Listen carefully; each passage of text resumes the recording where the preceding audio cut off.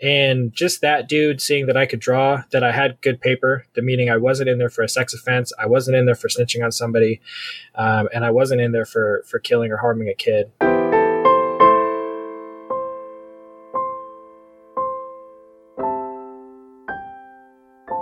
Welcome for those tuning in. You're listening to the Rex Crim Show, and today I'm interviewing Josh. Welcome to the show, Josh. Thanks for having me.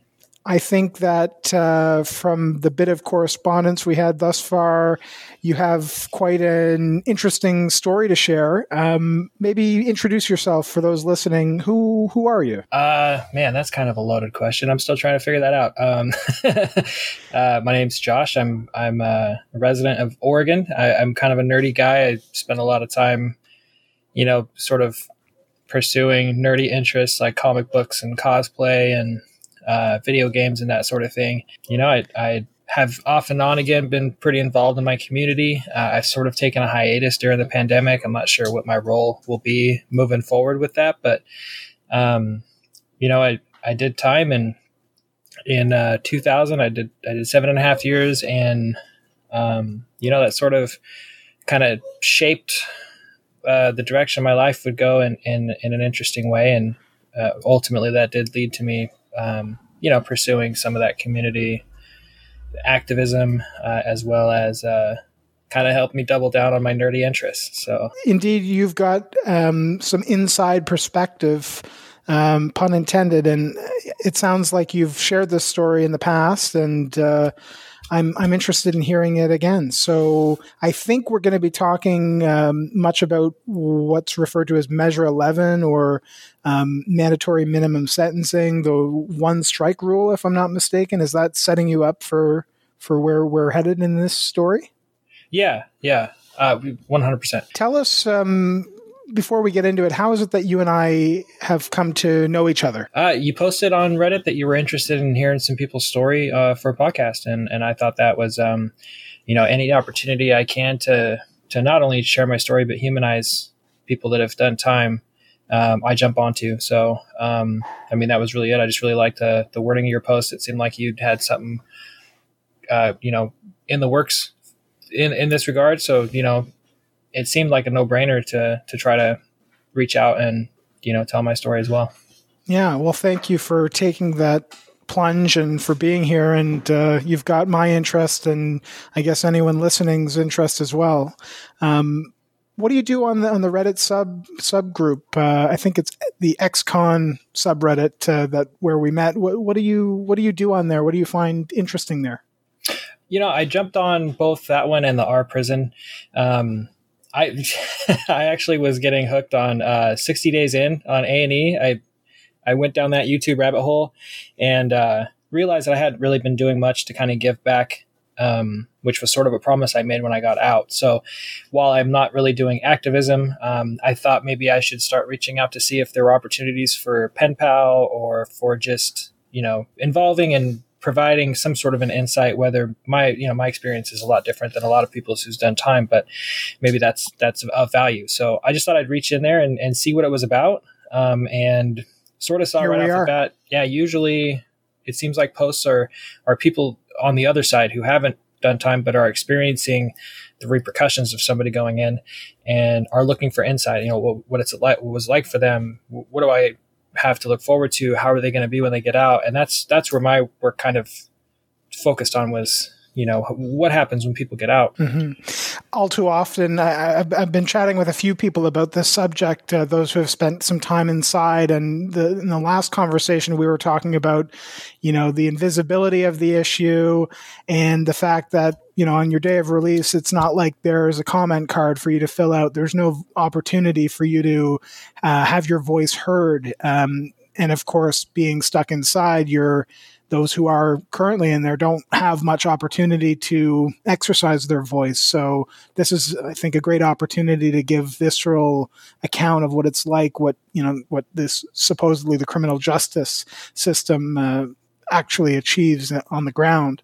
Yeah. I don't know if I would agree that it's an invisible issue. I think it's a very, very visible issue, and most people are just sort of head in the sand about it. if it doesn't involve them directly, either because they were a victim of somebody who did something that required them to go to prison, or them themselves went to prison, or a family member that did time, or something that's peripheral even.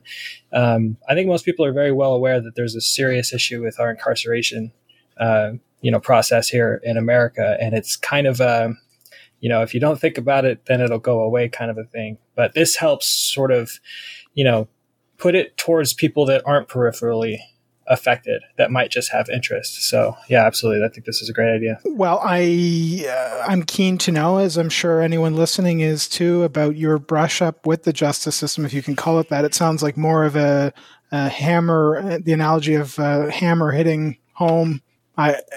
I don't know where I'm going with that analogy, but it's more than just a brush up. I'm curious to know about this, where you've spoken about this. I think you mentioned in the message to me that you were on a panel previously sharing this story. Just shed a bit of light on, the activism that you've been involved with as of late or before the pandemic. Yeah, I shared a few places. So I've been out since 2007. So there's been opportunities for me to speak publicly with the different organizations I've been with, and they've varied in breadth and scope and kinds of things that they were doing.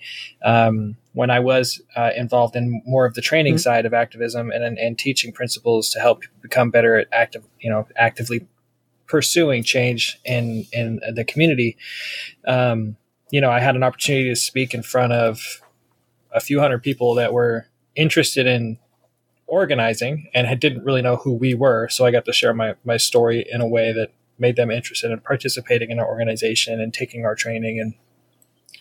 And we ended up being able to be the ones that ultimately did the training for that whole group. So newcomers that were being brought in would go through our training, the one that we developed. So that was one aspect of kind of where I would share that story. And then more recently, I spoke at a panel that was for a different organization that they're actually more interested in pursuing prison abolishment, which I'm not really sure where I stand on that, but they were kind of directed at police reform and defunding that. And so I lent my voice to a panel there and one of their trainings as well. So it's more been just activism specifically. I've spoken in front of sociology classes before.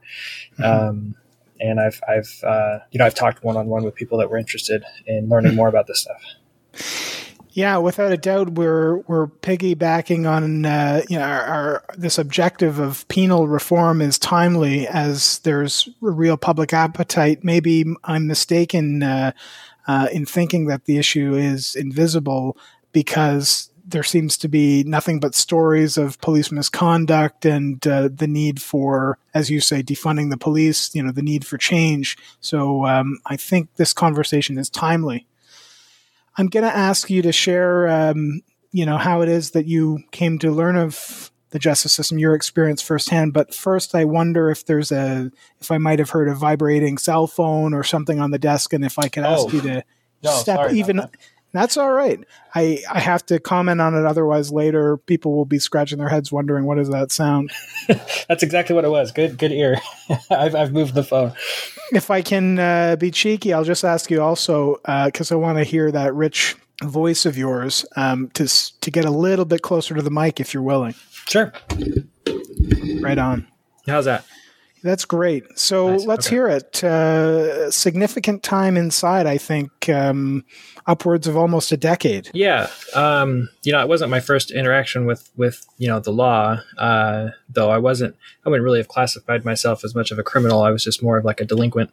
When I was 16, a friend of mine, got a little drunk on some OE 40s and decided that we were gonna run away to California, and the only way that we could get there was in his stepdad's van, and so we went on a very aimless joyride that resulted in us getting charged, for UUMV. I had some opportunities to sort of settle that out of court. I didn't really put a lot of energy into doing that, so I ended up with that on my record.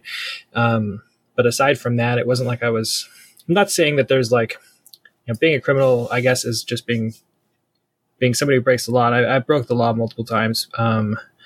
But it wasn't a pursuit. Like I didn't join a gang, or, I wasn't robbing people at gunpoint or anything like that. I was like drinking at 18 publicly, or, passing out in the park because I didn't make it home, or, starting shit with people. I wasn't a thug, I guess. I don't know if that's even a correct or proper term for it. It's not really. I was just a nerdy kid, man, that didn't know what I was doing. Sure. I mean, there's so many people. They just are. Nobody sees themselves as the criminal per se. It's such a loaded term and a bad term, frankly. I mean, it's just people and different people with lesser or greater degrees of color in their background. Yeah, I guess my experience, I'm comparing it to people that like would proudly call themselves a criminal. My cousin absolutely embodied that and enjoyed being called that. And I wasn't of that ilk. I mean, I knew people like that. My family were all drug addicts and alcoholics. And there was all kinds of people coming in. I lived in a house that was condemned as a meth house because they were cooking meth in the basement. I had no idea they were even doing it. But ultimately I hung out with a crowd that, sort of became like a pseudo family of sorts. We were all equally as idiot little teenagers as I was. We just sort of, we sort of suffered together and drank a lot. That's really all it was. And then things culminated. It was an incident occurred with one of the people that I'd had conflict with before. There was rumors and speculation that maybe he had, sexually assaulted somebody at a party, and we had backed him up until we heard another rumor. And, I blacked out, but from what I understand, I thought he was sexually assaulting somebody at the party, and tried to kill him.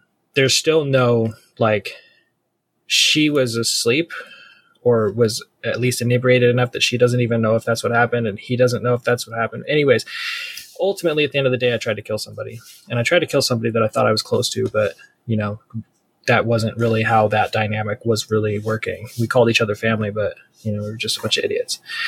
At the end of the day, I was 18 years old. 19 years old. I committed the attempted murder. I had to be told multiple times what I'd even done. So there was a disconnect from the start of that feeling of having committed the crime. Right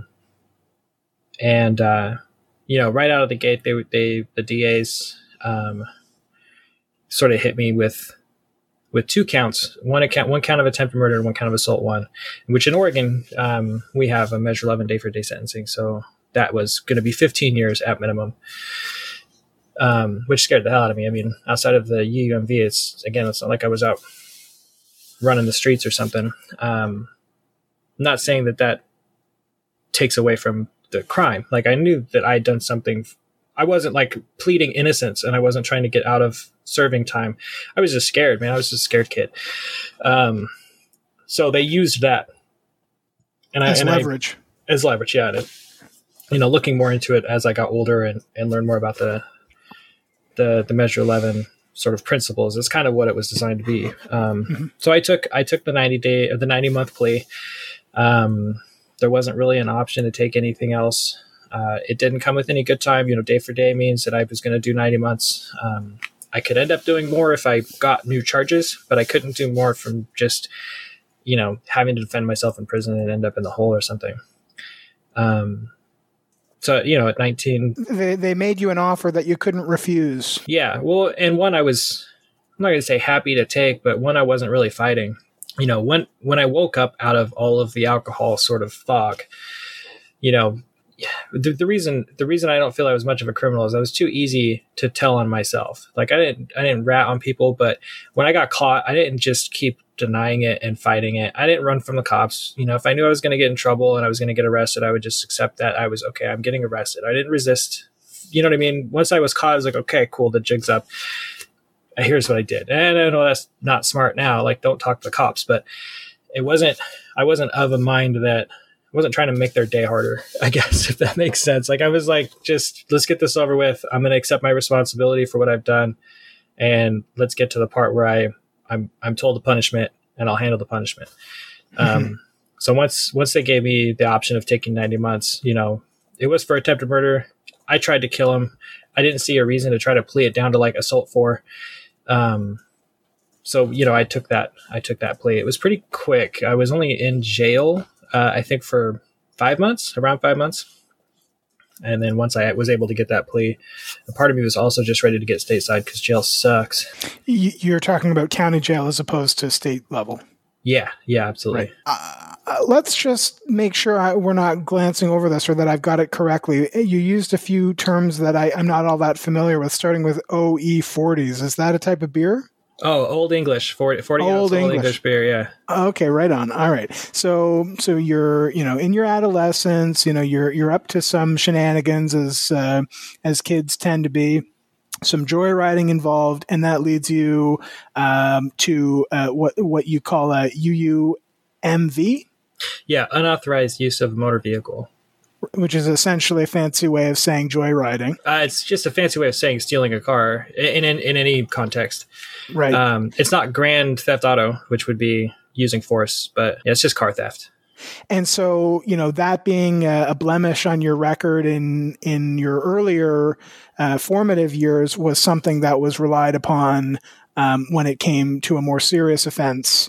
That was used as leverage. No, actually, they didn't even bring it up. They thought I was somebody else named Josh, and were trying to say that I had a concealed carry permit, which I obviously didn't. I didn't even understand why that would matter. But they either got my records mixed up or it didn't apply to them. Like, it wasn't like, you've done this before. That's what the dangers of Measure 11 are for me. Like, they didn't take that into consideration. Like, Measure 11 just said you get this as an option, whether you've done time or not. At the time, this was 1999, 2000. At the time, there was no change to Measure 11. You could be 16 years old and get the same 90 months that a 40-year-old career criminal could get. So there's no graduating. So the only option for me would have been to take it out of Measure 11, which was in quotes. You can't see my quotes, but when you take it out of Measure 11, it means that they would have given me a different type of an assault that carried good time. But even that had a supplied minimum. So I could have done 80 months if I were good, or 120 months if things went bad, which 90 months day for day offered the sort of safety net of if things did go bad, then I didn't have to worry about staying in there longer. Right. But even that wasn't like it wasn't offered to me because it was a first time offender.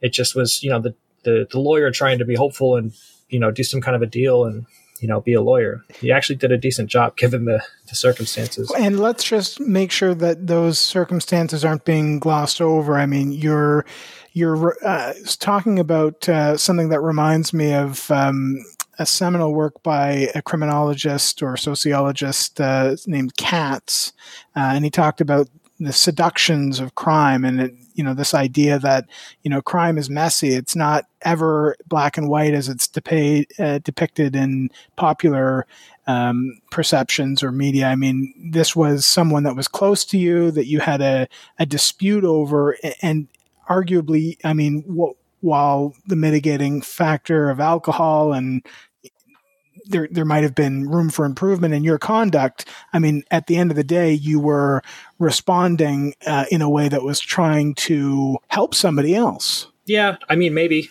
it also could have been that I was just looking for an excuse to harm him because we'd had conflict about other things in the past. Fair enough. And that was kind of where I was at. Like, I didn't need to go down that road at the time when they were offering me my sentence and I was considering going to prison. All I knew was the guilt of it, that I had harmed him in a way that he's never going to recover from. At the time that they were talking to me about different pleas, he hadn't fully even recovered his ability to speak. Like, he was still kind of relearning how to speak because of some of the complications of him recovering from the injuries.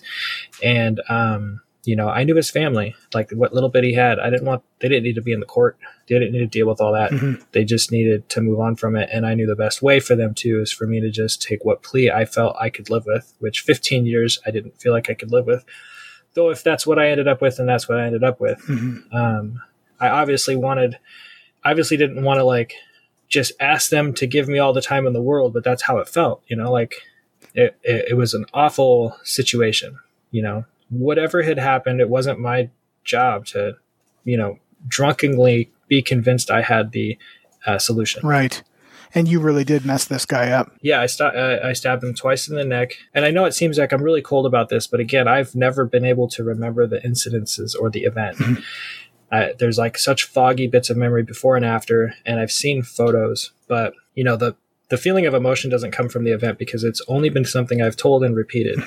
The feelings of emotion come from seeing him on Facebook and knowing that I've done him harm. That's where, you know, I start becoming affected because I can relate to the feelings of recovery that he's had to go through and understand that I caused that. Whereas the actual event, I'm reading somebody else's story at that point because it's just, I wasn't even there for it. You know what I mean? Yeah. So I did. That's what happened.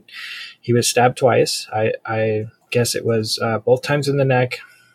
The wounds, they bled a lot, and that's where the complications came from. The stab wounds evidently were fairly superficial. I mean, as they could be, as much as they can be, with the location.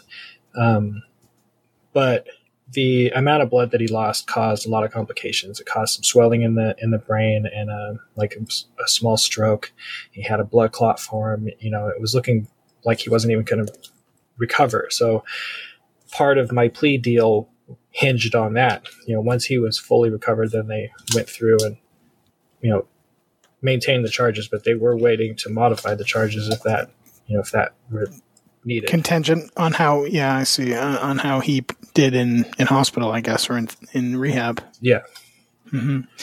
Okay. So, I mean, you really have a great deal of insight, it sounds like, and you've reflected on this, and it sounds like it's not the first time you're telling the story. So, so you're at a point where you've negotiated with your attorney at court, and you're handed down this sentence that affords, it sounds like, no discretion for the judge. It's something that requires you serve day for day in custody.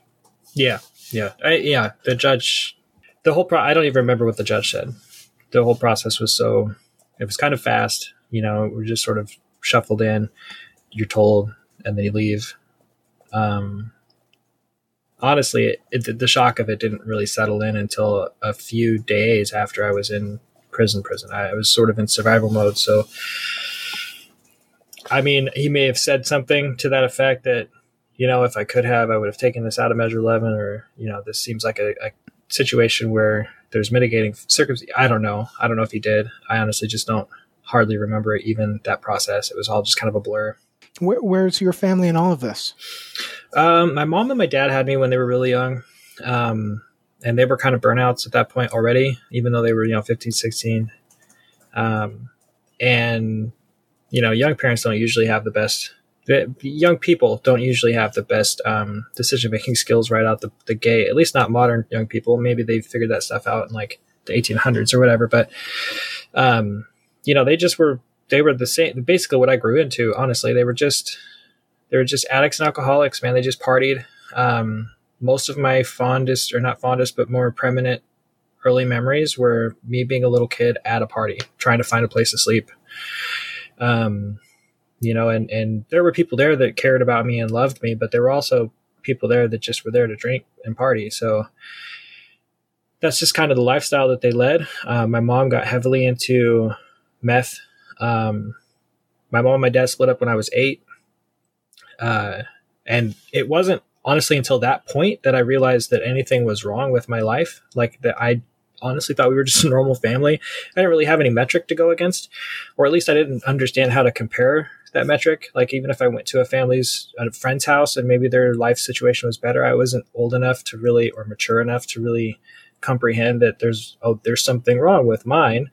Like, my family does coke on the weekends and my mom's a meth addict. Like, none of that registered because I didn't see it that way. I just saw it as my parents' friends came over to the house all the time. When they split up, though, my mom went pretty hard, and I think that's when I really started piecing things together.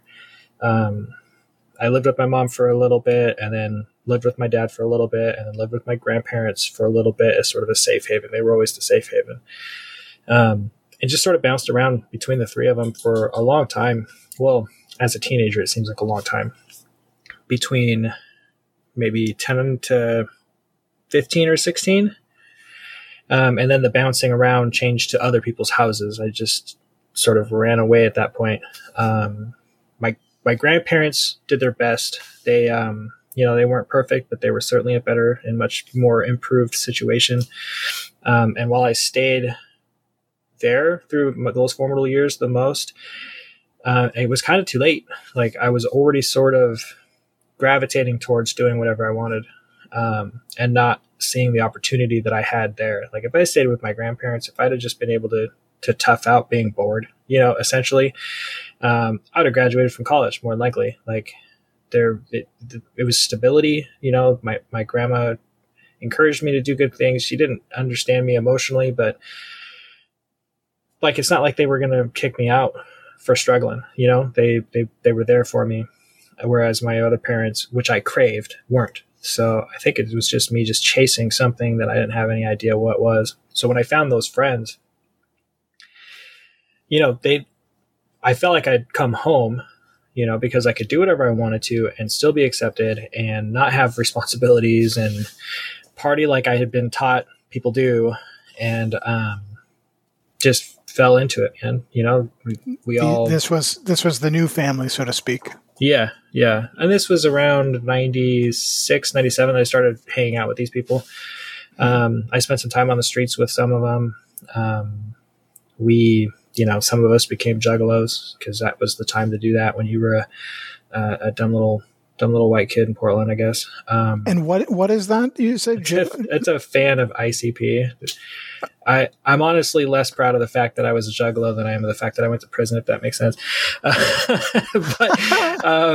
the concerts were fun, and it was also about inclusion. So we fell into that kind of inclusivity. We were we had a team now. We had other people that we could, claim brotherhood with. And, we did start, having kind of a reputation, me and these male friends that I had. I had female friends too, but the men side of us, we were, everybody called us the brothers. It's not like it wasn't a gang, but we all called each other brothers. So that's what they just referred to us as we became more belligerent at different parties. We take over their kitchen and drink all their alcohol. And so there was sort of a notoriety to that. And of course we liked that. I mean, we played that up. But I mean, I'm just looking up Juggalo. That's not a term I'm familiar with either, or ICP. Just clarify. Oh, Insane Clown Posse. Is that right? Yeah, it's about exactly what you would expect a band name like that to be. I see. Yeah. Okay, so it's just a group that you were, big fans of, and you were, creating your own little posse. Yeah, basically. We paint our face up and go downtown and sing their songs like doofuses. It's sort of at that time, a lot of the nerdy kind of lame people would gravitate towards it. I got love for the band just because of the fact they came from a similar kind of background. They had a shitty life and then they made something of it. But the lifestyle itself, like, it just promoted us to just run around even more like idiots, I guess. Mm-hmm. And what about education up to that point and maybe work experience? So I bounced around high schools a lot.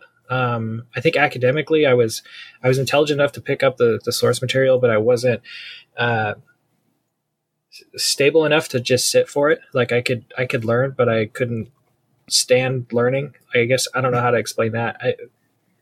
The best way to explain it, my psychology teacher in high school, like I would on my free time nerd out on this stuff, and I would be in class. I would just be basically not paying attention, or at least it seemed that way. And I remember when I was skipping class all the time, and then I came in for a pretest. It was like a study group pretest thing.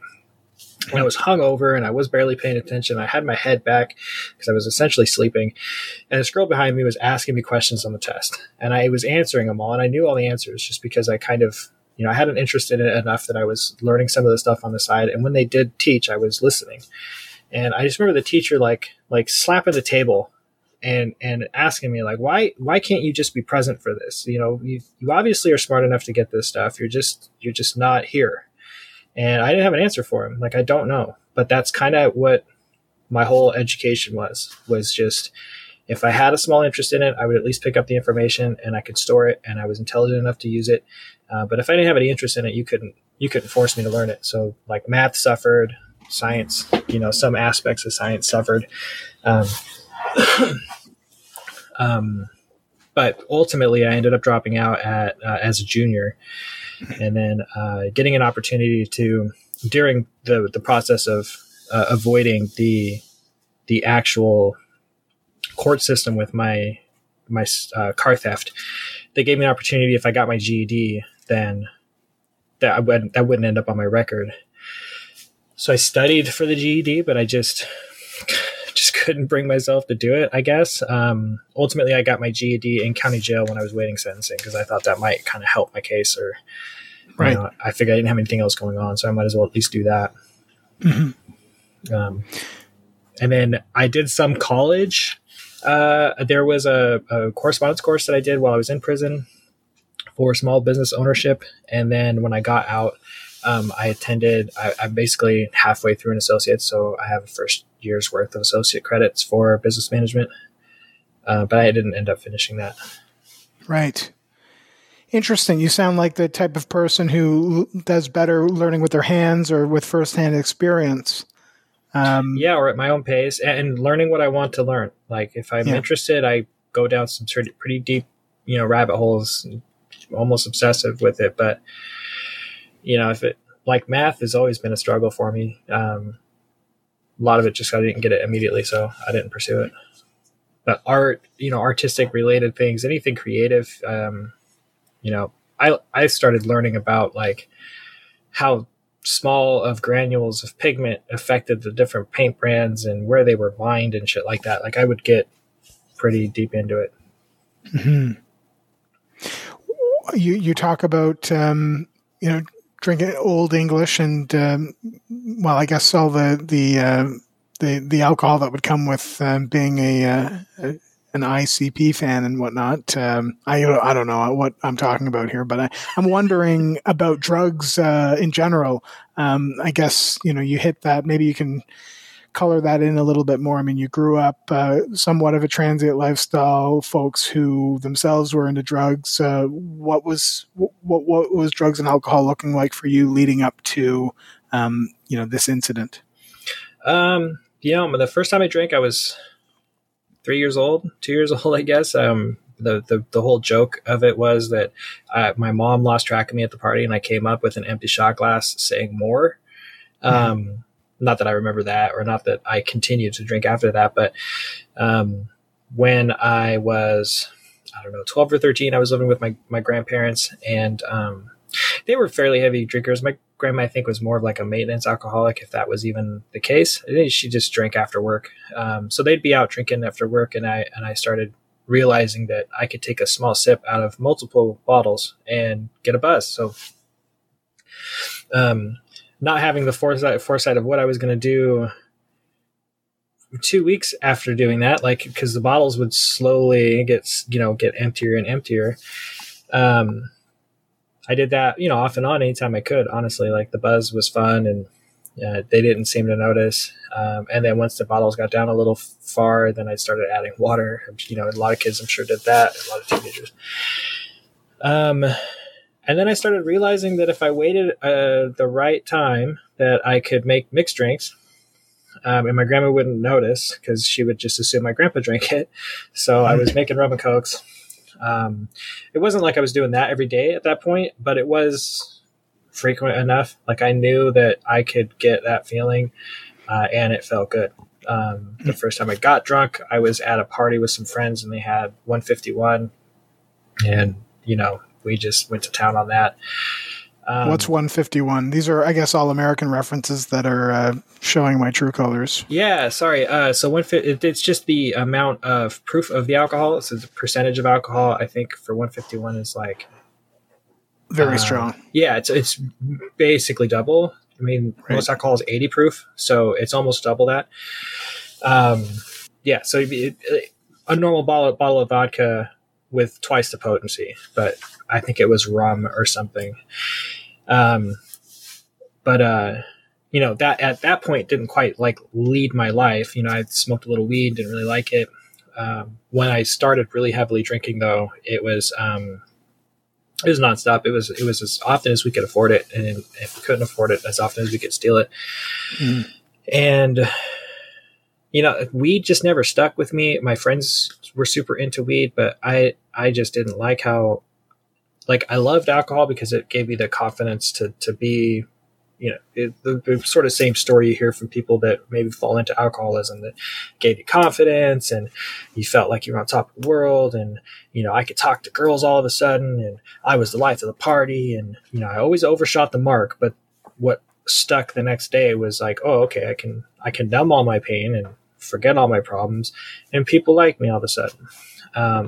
Weed, it just made me like, duh, like I just felt stupid and just sat there. I always sunk in the couch when I smoked, so I didn't like it. But my mom being a heavy addict, and that increased, when her and my dad split up, like she really went after that as a career.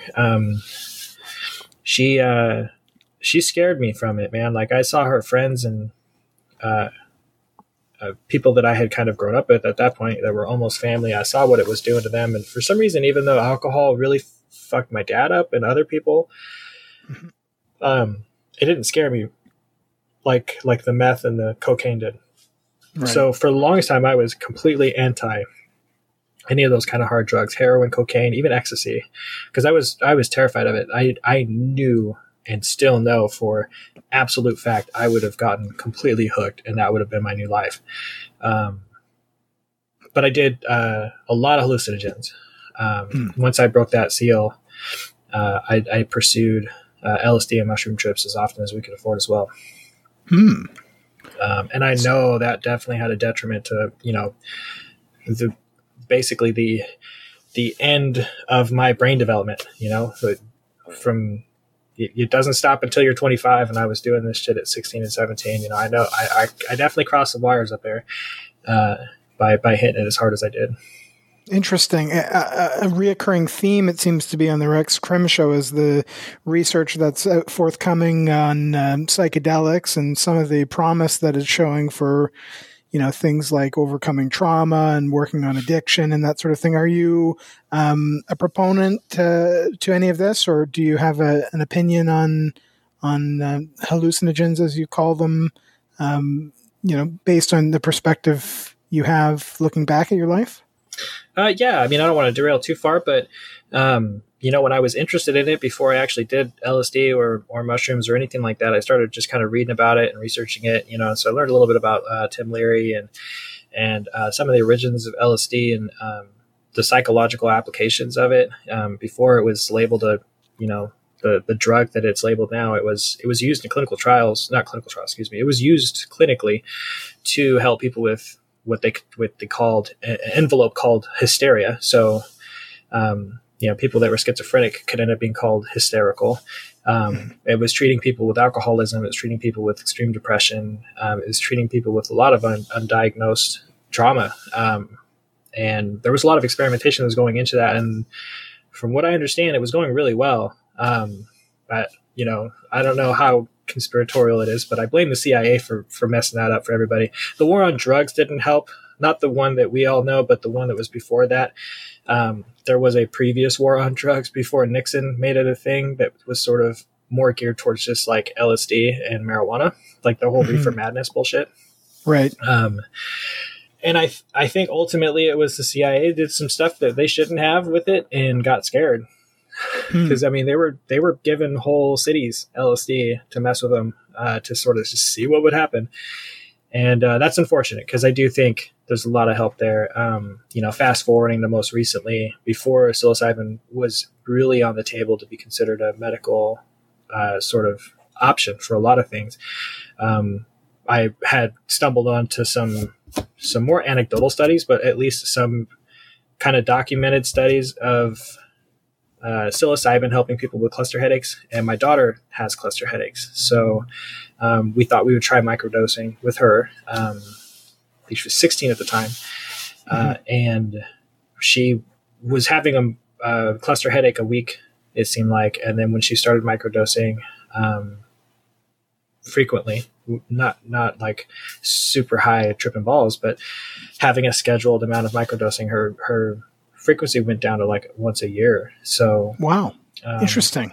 Yeah, there's a lot of anecdotal stuff coming out about that, and but I take your point. I don't want to derail too far, although this is all germane to a wider conversation that's happening about the decriminalization of drugs. And well, it sounds like you're not from America. So in Oregon, the state I'm in, they passed recently a law allowing psilocybin to be considered for medicinal purposes. So it's not quite there yet, but it's getting there. People are starting to see that this is the direction that's going to go. And that's the trend line. I agree. So that'll be the basis of another episode, maybe. Yeah. But I'm grateful for your insight. Okay, so we've circled around and given some context and made sense of how it is that you found yourself in front of the court.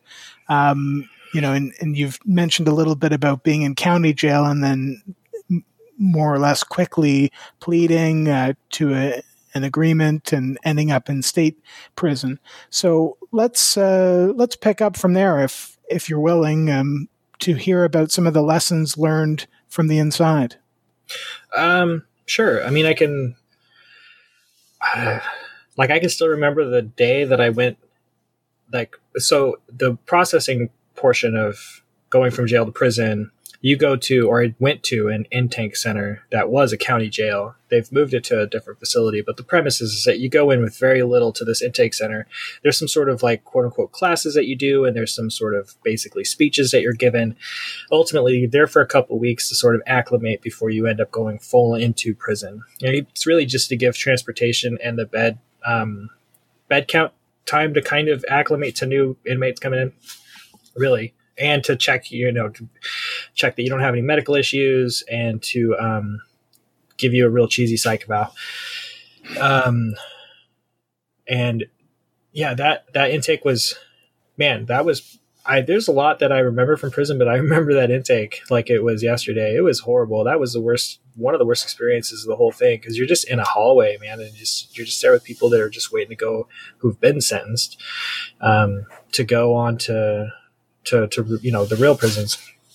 You didn't have anything, so it was 2 weeks of nothing. Like there was no, we made dice out of toilet paper because we couldn't have even paper and pen to write outside of a little tiny piece of paper and a little pencil. But anyway, so once you're from there, you go onto your prison, and the first day on the prison yard, so I went to my cell, and it was basically immediately yard, so I didn't even make my bed. I just remember feeling like I knew I was supposed to feel in danger, but I was still in that kind of fugue state where I didn't really have any emotions associated with my surroundings. I was still sort of surviving the moment. Mm-hmm. And I just remember like seeing the weight pile and seeing people running and like people hanging out playing cards. There's people sunbathing. And I was like, this feels like I'm at college, like what I would I think college is. Like, this doesn't feel like I'm in a prison. Mm-hmm. And then I remember waiting in line, and while I'm waiting for the phones, because you have a certain amount of time that you can use the phone, and there's a queue that you go up to. And like, just one of the most vicious fights I've ever seen broke out because someone took a minute longer on the phone or something like that. Who knows what the ultimate reason was, but it was all about respect. And they snapped me right out of it. It's like, okay, I'm not in college. Like, this is not a fun place to be. This is I'm in prison. I need to figure out how I'm going to survive this. And then I kind of did. Like, I stumbled into it. I had a cellmate that was he's pretty aggressive, but he didn't really take me under his wing. But he gave me the 3 rules, essentially. Don't tell on people. My uncle told me the same thing. I kind of figured that. Like, snitches aren't really people don't like folks tell on each other. Snitches get stitches. Yeah. Don't tell on anybody. Don't steal anything from anybody, which I kind of internally laughed at. Like, yeah, we should definitely just steal from people outside prison. And then don't be a punk. And to sort of sum up what that is, punk or bitch, some prisons have a different version of the same word, is someone that used to be somebody that where the whole prison rape sort of stories came from is if you were someone's punk, then you would do anything. You had to do whatever they told you. Right. And that could devolve into sexual acts.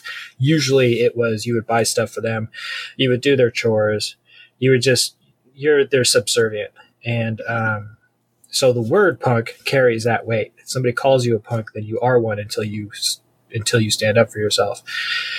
So he was like, get that word out of your vocabulary, get the word bitch out of your vocabulary. If you throw that word out there, be prepared to fight. If somebody throws that word at you, be prepared to fight. So he just kind of gave me the rundown, which I do appreciate because I'd had a different version of that rundown in county, and that wasn't the reality of it. He kind of was a little bit more real. And then I was kind of drawing in jail, so I continued that in there. He saw my artwork and was like, you can make money doing that, right? I didn't, or at least I didn't really consider that an option. And he's like, draw me a picture and I'll sell it for you. And we'll split what I make, which seemed fucking reasonable to me. Cause I was drawing for fun anyways. And that ultimately led to me, that changed the course of my time. 100%. I'm sure of it. Even though I was only in that situation for a month before I got moved to a different facility, that stuck with me. Once I knew that I could not only draw, but now this guy was taking me. I wasn't this dude's punk. You know what I mean? Like, he wasn't trying to beat me up. We weren't necessarily equals, but he wasn't looking at me like I was under his foot. Like, he was hustling for you. He was hustling for me. And now we're not necessarily friends, but I could sit at his table. He wasn't taking advantage of me. I wasn't like paying for protection. You got to understand, I was 6'4". I was 160 pounds. I looked like I was 12 years old because I was freshly shaven for court. I was 100% not going to have a good time. Like, I was you were the fish on the range. It was not meant for prison. And just that dude seeing that I could draw, that I had good paper, the meaning I wasn't in there for a sex offense. I wasn't in there for snitching on somebody. And I wasn't in there for killing or harming a kid. That kind of already gave me a free pass, but that didn't save me from necessarily being taken advantage of in some way. Mm-hmm. I mean, I would have fought, but I would have lost, man. I didn't know how to fight. So him taking me under the wing, even though I didn't stay in that cell, I learned that if I could just sort of keep to myself, stay out of the drama and draw, then I was going to be fine. I was going to be okay. So first order of business was hit the weigh pile, put some size on, and get some drawing supplies. And that's what I did. I played cards and I kind of goofed around. I didn't work on any self-improvement, but for the first couple of years, I survived with no problems, absolutely based on the fact that I could draw. Right. And maybe some friends I still talk to, years later. But it saved my life. This creative outlet is something that you realized in prison. You didn't maybe have that much of a keen interest in the creative outlet before prison, it sounds like. Yeah, I kind of doodled and stuff. I'd always been that kid whose aunt would describe him as the best artist she's ever seen for drawing some parrot at 6 years old. I had drawing pads and tablets and stuff that I grabbed over the years. I would draw like, anime pictures or comic book stuff that I saw. I didn't really like study it or anything until prison, but yeah, that was always in me. Creativity was always in me, either writing or drawing. So, it was natural that would happen. And when I was drawing in jail, it was just to do that, just to pass time and do something fun and creative that kind of helped me mentally. But seeing that I could use it as a tool, it had a lot of power, man. I mean, there were people that would sit down with me and ask me to draw portraits for them that were legitimate shot callers in the prison gang population. And they didn't require me to join their gang. Like, that was the first thing I was worried about, was that I was going to have to make a choice and join a race gang of some sort or some meth gang, because there's a lot of those in Oregon, or something. And I didn't want to do that because that's not who I am. I'm just not one to even choose race over anything. So I was nervous that was the case. You know, the guy would come. I remember this dude sitting down. He was fucking gigantic. And I thought he was about to, I thought, well, here it goes. We're getting into this gang now, whatever it is, fucking probably. And he goes, he's just looking at my drawing and he's like, you really drew that? And I mean, you obviously knew I drew it because I'm drawing it. I was like, yeah. And it was just some portrait for someone. And he goes, his like whole demeanor changed. And this was a kind of a turning point moment for me too, at least what would lead to my, my decision to get into, activism and mentorship. Like this big, tough, giant guy, this monster of a danger, like totally softened up. And he's like, man, if I gave you a picture of my mom and me, could you put us in the same drawing? And I was like, yeah, absolutely. And he's like, bro, that would be so cool. It's her birthday coming up. And like, now he's telling me about his mom and shit. Like, it's the whole dynamic shifted. And I saw that, yeah, this guy probably legitimately kills people for fun, but he's still a mama's boy. Like, he just still wants to be sweet to his mom, even though this is the situation that we're in. And he's chosen me as the outlet for that. It was so bizarre and surreal to kind of be in that place. And to have those kinds of emotions, it's like, hey, I'm providing a service that's touching lives. Like, he's going to send that to his mom, and she's going to have some kind of an emotion attached to this because it's them two together, and I'm providing this for people. And I don't know, it just, more likely of overthinking it, but it was a really good experience for me. Yeah, I think this is a really interesting paradox. You're describing the idea of beauty in an awfully austere environment. And so, I wonder more about this, the idea of art, even among, the worst of the worst, so to speak, they still have this need for creative outlet, or being able to, connect with emotion, as you say. Go on. It opened up a lot of opportunities work-wise, as well. It just, even though, looking back, I know my drawings were good. I was good at what I did, but, I just copied what I saw. So I wasn't like a classical artist or something. I just was good at mimicking the things I saw. When they moved me around a few times. When I moved to, my third prison, I was in the sort of common area that they had, which was also the chow hall. And one of the people that worked in a department called the Creative Arts Department was in the chow hall as well. And people were telling him that he should come look at my artwork.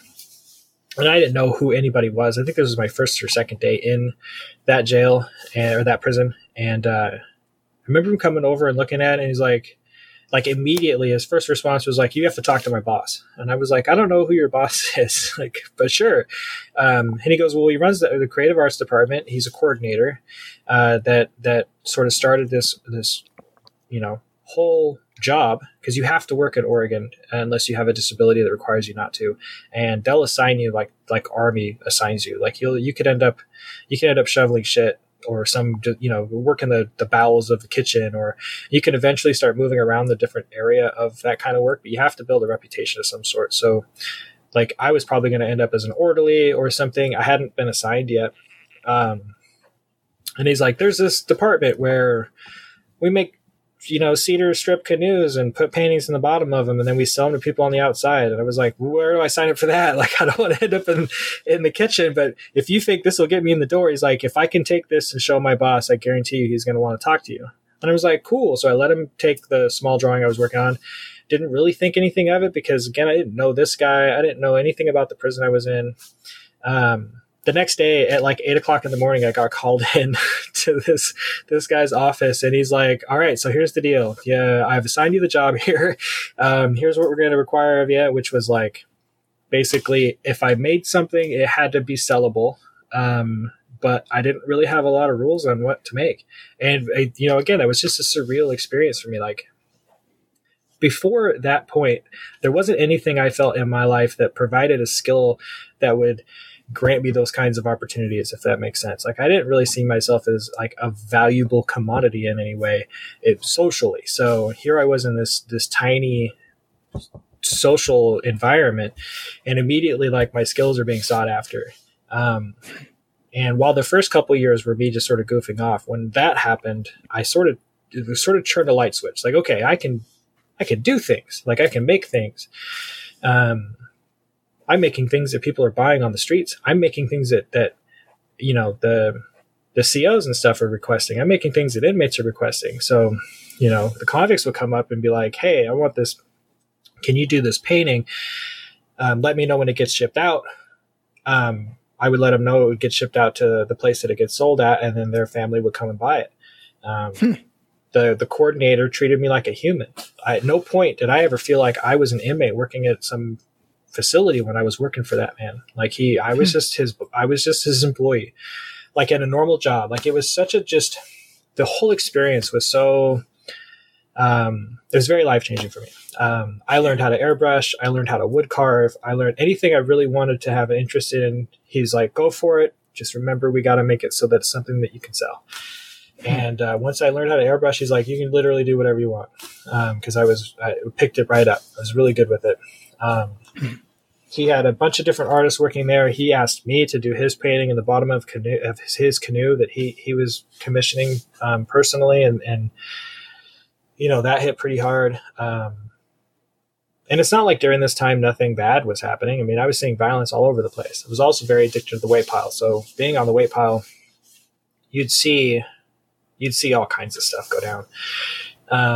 But that was that job was my escape from that. And I went after it pretty hard. There was an opportunity to make a good amount of money in a different area of the prison. It was a manufacturing job. It offered a trade. So ultimately I did end up applying for that. But in the meantime, there was a guy who figured out that you could, when you spilt coffee on a drawing, you could use it kind of like watercolor.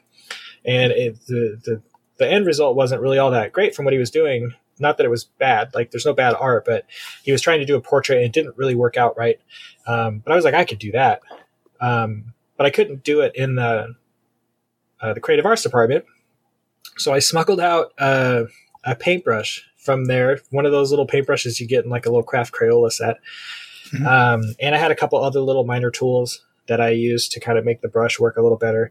And I was making these coffee paintings, and still some of the best artwork I've ever made. But I was doing it in my cell, and it's all contraband. So even though it's for an artistic purpose, I'm like, I know I could go to the hole for 120 days, lose all my privileges that I've earned, lose that job, end up wherever, who knows where. But I really liked how these coffee paintings were turning out. So I took the risk, thinking that because the items were small enough that I could always kind of get away with it. Like, not that I thought the cops would find it and I would get away with it, but it was easy enough to hide. And I remember this guard that didn't usually work that branch, was doing just random cell like pop-ins, and threw me completely off guard. Like, I had no idea, which is the point, I'm sure, of their random little pop-ins. He wasn't doing a cell search, but he was just sort of like opening cells. And during that time, that just usually didn't happen. So when he opened the cell, I was like paintbrush in hand, and I saw him reach for the radio. I was like, fuck, he's gonna, it's over for me. And then he saw what I was painting, and he came over a little closer, and his hand came off the radio, and he was like, you did this? I was like, yeah. And he's like, all right, man, keep it up, and bounced. And he didn't say anything else. He didn't ask me for any of my stuff. But he would regularly come by like once every couple of weeks and just be like, what are you working on now? Which just, again, it's like just this situation where I wasn't like getting out of trouble or using it to get out of trouble. And it wasn't like that's how I saw it. It was just this guy appreciated what I was doing enough that he was giving me kind of a pass. So again, it kind of inflated that power. Like, this artwork is more than just me passing the time now. Yeah.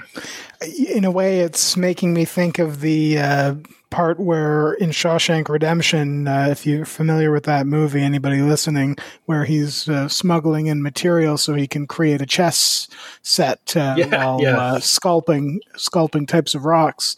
So it leads me to a point that I wanted to ask you about, and I'm so fascinated by this story where you're really describing, your art as your creative outlet and, capacity to overcome adversity. I mean, this is a story of resilience, where usually I think the narrative around going to jail is much more grim and not as beautiful, so to speak. So can you, maybe I'm steering you away, and if I am, then forgive me, we can come back to it. But I wonder if you can shed any light on the idea of popular perceptions, how you think going to prison is depicted in media versus, your experience having gone through it, your insight from the inside. Yeah, absolutely. Big 19, I had only that really to go off of. I had an uncle that had done prison time, but it's not like I grilled him on what that was like. I didn't assume that I would be next in line to go. So the only thing I really had to go off of was what I saw in movies. And even leading up to it, the perception was, in my mind, I'm in trouble. Like I'm going to have to join a gang. I'm going to have to, this is not going to go well for me, and I'm not going to come out of here a better person. None of that was on my mind. It was all pure survival based on the idea that it was going to be an extremely violent situation. It's dog eat dog. There's these rules that, this code and I could die in there. Just, which didn't mesh well with me because I didn't really conform to rules very well, even those kind. But, I'll say this though, Oregon prisons, we have one tough prison here, really tough prison, OSP, in comparison to the other prisons. The Oregon State Penitentiary is the oldest prison in Oregon. It was built in like the 1800s. It's a relic. But that's where all our serial killers are. That's all really hardcore people are. And that's where hard time can be done. Good time can be done there too. My uncle did time there and he loved it. But it's more of what an actual prison would be like. I didn't end up doing time there. My time was done out east in the state, in what is considered, I think, a maximum facility prison, which was almost more like a jail, and some of the other prisons that are out there. And then it was minimum facilities after that. So ultimately, I didn't really experience the hard prison. So my experience, that's why I was saying it was kind of a rare experience. Like I was still in prison. Bad things happened. People got hurt. Sure. I saw stabbings and I saw somebody hang himself. I saw all kinds of shit. But the things that happened there versus the things that happened at OSP, were just night and day. The danger existed there. And I didn't really ever feel like I was in significant danger in these other prisons. I'm kind of a good measure of that. I can kind of tell when I'm in danger. But that being said, so from what I've understood and learned from people that have done time in other states that did time here, the Oregon's a very soft place to do prison time. The fact that the gang population here is kind of weak. There are gangs, obviously, that's just going to happen. But that's not like if I'd have done time in like Pennsylvania or Texas or New Orleans, or Louisiana or, anywhere else where it's really real hard, I was going to have to join a gang. Like that's just exactly what I thought was going to happen here is how it would go.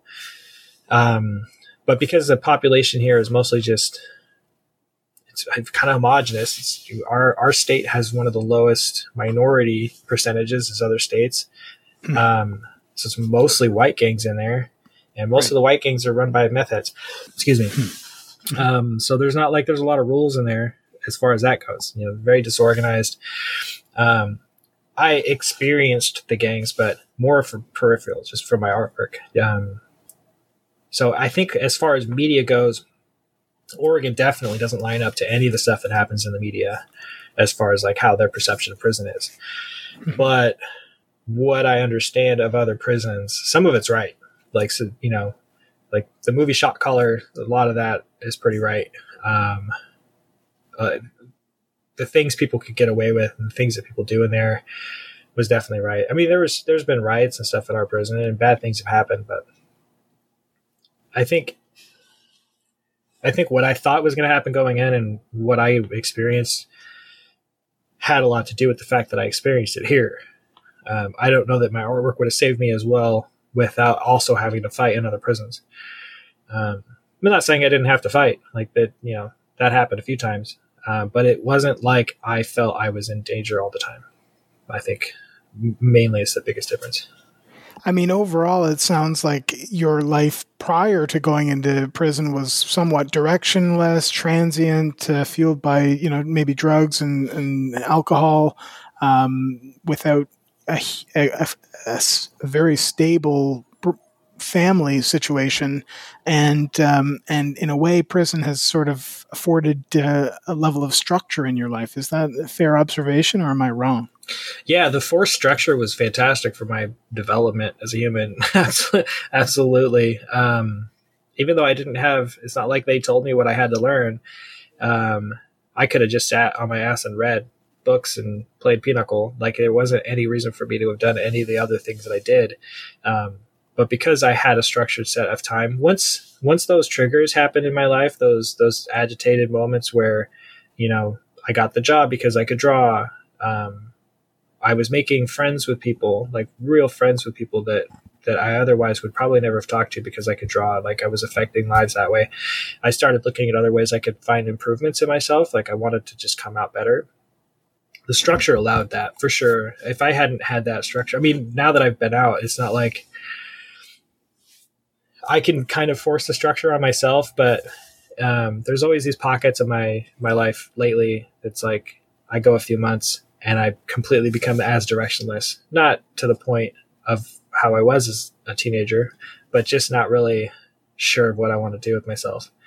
I didn't really have that in prison. It was pretty focused. Once I decided to focus, it was regularly focused. Like, I didn't miss a beat. It sounds like the ability to help others, like making drawings for them in prison or perhaps being a mentor now outside of prison. I mean, it's helping others that is causing you to want to help yourself. Yeah. I mean, I did a lot of harm, and me just doing time wasn't going to pay any of that back. You know, that's what internally I've always told myself. And I refused to come out worse than I was when I went in. That just felt like a disservice to my friend and victim, like it just, and his family. Like, the last thing I thought I should do or could do is come out a worse person. Like, right. What an absolute waste all of it would be if at the end of it, I was still a piece of shit. I'm not saying it earned me forgiveness, but it seemed like at the very least now moving forward, I have to put more good out than I took. And that a lot of that was helping people, you know, and just impacting people's lives in a positive way, you know. Just my, you know, I had people that, you know, like I said, I had other people that were shot callers or were peripheral gang members or whatever they were doing. I never really got into their business, but I knew who they were. You know, one of them was a regular customer of mine. Every year I'd get a picture from him, of him and his brother and of him. And I would have 3 drawings that he'd be like, hey, here's the drawings I want. And then I would draw them. I had an address I sent him to. And then his mom would put money on my books. And then I would get a visit from his mom thanking me in person. And his mom would drive out to wherever I was to come thank me. Like, it was fucking nuts. I mean, it didn't make sense to my brain that this is the kind of stuff that could happen. And, you know, it was just the sweetest thing ever for her to do that. But also, I never knew that guy as a gang member. Like, I knew he was, but that wasn't our relationship. I saw that as just, okay, I got to do this continually. That's what led to my activism work as well. It's like, seeing that inside a lot of these men, humanity was just hanging out in there. Like sometimes it just needed the right trigger to come to the surface. And even if just a peek of it came out because I could, find a way to relate to them through my artwork. There's other ways it came out too. And a lot of it came out with just empowerment, offering people the opportunity themselves to go out into the community when they got out and give out a little bit more good than they took. I really like this idea. You so eloquently point out this notion of, wanting to reduce the harm. I mean, you acknowledge the harm done to your friend and victim. And, I find that often the conversation is so misguided in talking about individuals' rights, victims' rights, human rights, but what you're really hitting on is this point of responsibility. I mean, you internalize this sense of responsibility in making right this wrong. I wonder what the relationship with that friend or victim is like now. Do you mentioned about seeing him on Facebook? Can you describe any interaction you might have, or how you know that person to be these days? Sure.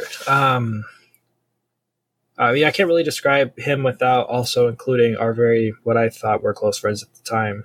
It created quite the fallout. And in fact, it affected a lot of people. Some hate me and some just wanted to see me get help. So I've had the opportunity to kind of touch bases with a lot of people from that time period. When I first got out and I was doing the peer mentorship, and I was working with a couple organizations, I was going to AA and stuff like that. My PO reached out to me and said, "Hey, there's this mediation program set up that your victim has reached out through in interest in talking with you." I immediately, yes, like, absolutely. And she's like, "Well, this doesn't mean that he's not gonna, like, this isn't a chance at forgiveness. Like, he could be just there because he wants to yell at you. I don't care. Like, whatever he needs to do. This isn't for me. Like, I'll absolutely be there whenever, wherever, however." To be clear, this is once you've been released? Yeah, I was out for maybe 6 months. And PO stands for parole or probation? It's kind of the same thing in Oregon. We don't really have a lot of parolees anymore, but PO, yeah, in this case, post-prison supervision officer, which is, probation officer. They all kind of have the same purpose. But in Oregon, if you do prison time, while you don't have a sentenced probation, typically, you can, based on your sentencing. Your prison time doesn't end there. You have a mandated post-prison supervision, which is being on paper for a year, 3 years, 6 years, or whatever. I was on post-prison for 3 years, so I had to regularly check in and stuff like that, work closely with that person. That's above and beyond the 90 days of custody. Or 90 months, excuse me. Yeah, it's just tacked on. It's not even a part of the sentence. It just happens. Right. It's really weird. I see. Okay. But I had a decent experience with that. I think just because I was doing so much work in the community, my PO was like, I got more important. I got people that are, like, still trying to visit they had more things to worry about than me. So you had a great rapport. Yeah, a great rapport. She just let me pay her monthly. I didn't have to check in. She didn't come check my house and stuff all the time. Like, I never even saw her really outside of our visits. I'm sorry to interrupt, Josh, but I just want to be clear. You said pay your PO, but I think you mean to say pay a visit. You weren't paying her cash or anything like that. Yeah, we paid monthly. You did pay money? We paid for the opportunity to be under close supervision after serving our sentence. Yeah. Oh, I see. Okay, I should have known better. Okay. No, it's no one should know that. Like, there's no reason why that should happen. But yeah, we paid for that opportunity. $35 a month, I think it was. And then I also had to pay for anger management classes and stuff like that. So and that's just extra outside of all the other stuff. Yeah. Wow. What a fantastic way of phrasing it. I think you're being a little bit facetious when you say paying for the opportunity to be supervised. I'm fascinated by this, and I wonder if you can shed a bit of light on that, or should we come back to that if you want to tell me about the mediation? No, that's fine. So yeah, I honestly personally feel it's just kind of a cash cash grab. It sounds terribly like a cash grab. It sounds like part of the crime control industry. Yeah. Frankly. So this cropped up right around when we did move away. So when they went to day for day sentencing, they moved away from parole, which is different. So parole was even different than good time. So back in the day, you could get sentenced to, let's say, 7 years. During that time, you could go in front of the parole board. If they felt that you were of quality to be released, depending on whatever rulings they've figured out, worked to determine that, you could get out early. And the rest of that sentence hovered over your head until you finished a predetermined amount of time. And then that was it. You're done. And so a part of that was to go and see a parole officer. And the parole officer could determine if you needed to go back in for the rest of your sentencing. And being out didn't remove the remainder of the sentence. So if you, let's say, did 7 years, you got out 3 years early, you had that 3 years over your head until you finished the 3 years. It's not like if you, in a year's time, only ended up having 2 years to serve. You still had that whole time, saved over your head. When they moved to the parole could be revoked, in other words. Yeah, at any time. When they moved away from that and moved to post-prison, maybe I don't have the data for it, but I kind of feel like they needed to do something with all these parole officers. So they invented post-prison supervision, which is required. Like I said, it's not a part of the sentencing. It's not in the sentencing guidelines. It doesn't say 90 months and that. I didn't know about post-prison supervision until I was almost a year to the door. Like I was almost out and I was like, cool, I'm going to be free. And they're like, oh, by the way, you also get to spend 3 years reporting and paying the state to do this. Now, what I mean by that feeling like a cash grab, it's not like I deserve sympathy for having to pay for my crime, but I had already paid for it, not with just my sentence, but my sentence contained restitution and financial requirements that were not included in this post-prison supervision. The post-prison is its own thing. You blanket, everybody blanket gets the same amount of requirements. I had to attend an anger management class because regardless of what I did inside, whatever work I did inside, I had to pay for the anger management class. The only one available was a domestic violence class. And as much as I am about forgiveness, I didn't want to sit in a room full of men who were going to try to tell me that they were the victims, even though they beat up their wives or whatever was going to happen in there. And I didn't want to hear any of that. My mom got beat up regularly by men. So I wasn't super excited. Maybe that was the anger I needed to deal with. I don't know, but it didn't relate to me. So I was lucky enough that the organization I was doing work with, my PO said that I could do that as my anger management, and I didn't have to pay for that. But blanket wise, that's what they kind of do. It's just everybody's tacked on with this, and they all have to pay for it. This is sort of the theme of our discussion about, Measure 11, where, there's no discretion here. Although in your case, you had a PO that was ostensibly understanding and empathetic or able to exercise some discretion, I guess, so long as the $35 payment was made every month. Yeah, absolutely. Okay. That's a really interesting side note, so thank you for sharing that. You were telling me about your PO advising of a reach out by the victim seeking to have contact with you. Oh, yeah. So I was gung-ho, all prepared. I spoke with my sponsor, which is a part of AA, Alcoholics Anonymous. It's more like a mentor. So I spoke with them. I spoke with my actual mentor through my prison outreach group, and 100% geared ready for that. And then he backed out, which was fine. Like, I can't imagine what his emotions were like. But I hadn't had any actual personal contact with him. So over the years, I have run into friends who knew him during that time and, have known him after. And it sounds like, he really struggled for a while. Not just with the physical recovery, but with the recovery of basically also waking up with the knowledge that I had tried to kill him. Like, he was just as blacked out as I was. And so it's not a surprise to me that he didn't want to meet me. And as just a general respect for that, I haven't tried to reach out. Right. But I was curious, so I looked him up on Facebook. And he honestly looks like he's doing really well. He's really healthy looking. He's I know people can lie on their social media, but the few posts he had, he was all smiles with this woman that he's been married to, and he's just going into old age like I am, I guess. It sounds like he's a lot more stable and things are going really well for him.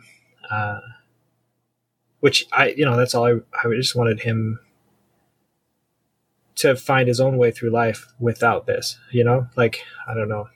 I don't expect ever to receive any kind of forgiveness. Like, that's not any of the reason why I would do any of this stuff. Like, however he chooses to respond to this is valid. But it was good to see that he's doing well. Yeah. Yeah. And it sounds to me like you've, there's certainly no ill feeling, or you seem to be approaching this this life circumstances in a totally responsible way, one that frankly you've been able to turn into some good. Yeah, for sure. I mean, I do my best. When I get turned away from an apartment 15 years after release, it's still there's still a part of me that's like, fuck you.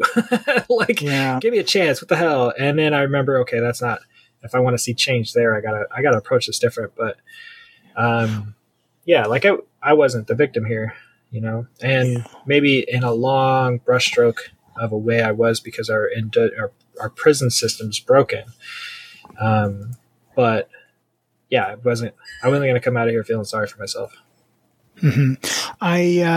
I wanted to ask, we've already sort of talked about your time in the community with the PO, but I'm sort of wondering about the transition from custody. You'd been in for a significant amount of time, and now you're looking at release. I've heard accounts of inmates becoming quite uncomfortable with the idea of losing that structure, perhaps even finding ways of having time tacked on.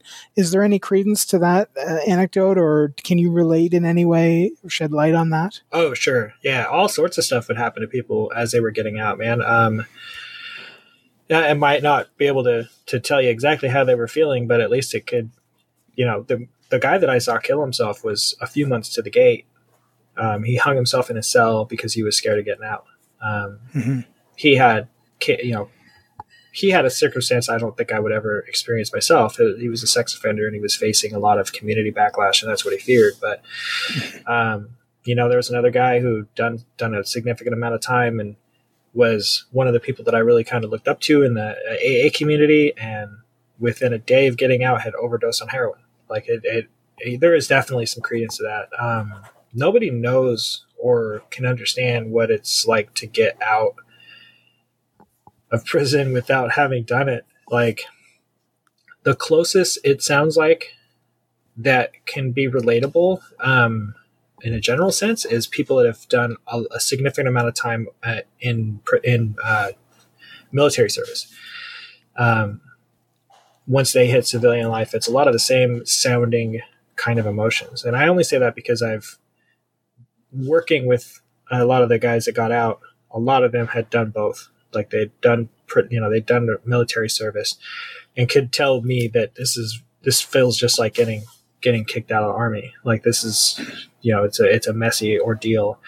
My experience, I think, and some of the guys I've worked with experiences were a little bit different, because the organization I worked with had people from the community coming in, and the classes we were teaching as inmates. We were teaching community members as inmates, but they didn't look at us like that. So we had an opportunity to meet people that were going to be in our direct community before leaving.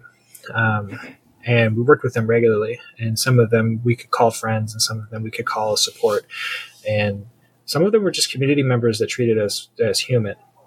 And that did a lot. It didn't save everybody from going back in or having an easy time, like a hard time. Like, people still struggled with being released, but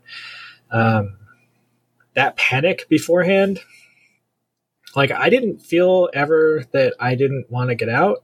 I definitely wanted to get out, but I was nervous for sure.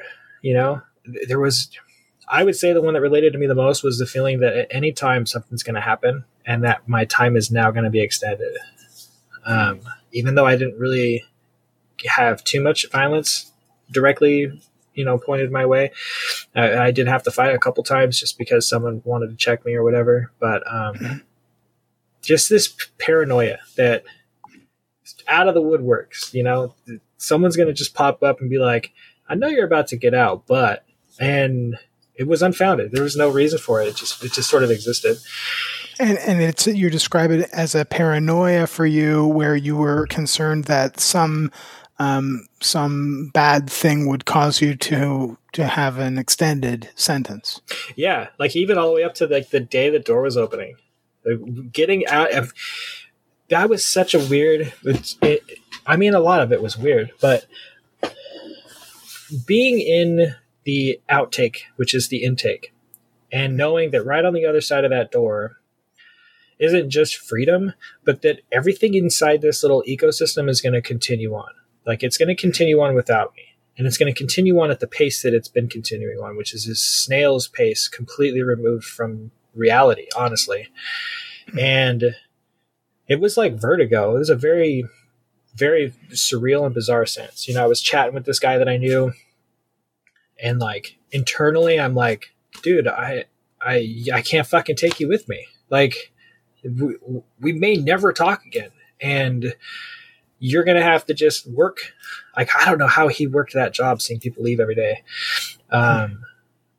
Maybe it gave him hope or something. I don't know. I couldn't personally have done it, but yeah, even up into that moment, like having that conversation with him, feeling that sort of surreal kind of vertigo of right on the other side of the store is the world, and this little tiny world I'm leaving is going to continue on like nothing happened, was still the feeling that they're going to call my name and be like, hey, we messed up, man. You actually have a couple more years to do. It wasn't like a panic. I wasn't panicking, but it was more than just a little tickle in the back of my head. It was definitely like, it felt, I had made it big enough in my head. It felt like it was going to happen, even though it wasn't going to happen. I was confident I was leaving. It was still like, man, that could happen. It had happened to other people, but they had charges and stuff that they were facing. Yeah, reasons. I mean, it's sorry to sound like an old broken record here, but I think of the Shawshank Redemption scene again. I shout out to that movie, I guess. I should be getting royalties or something.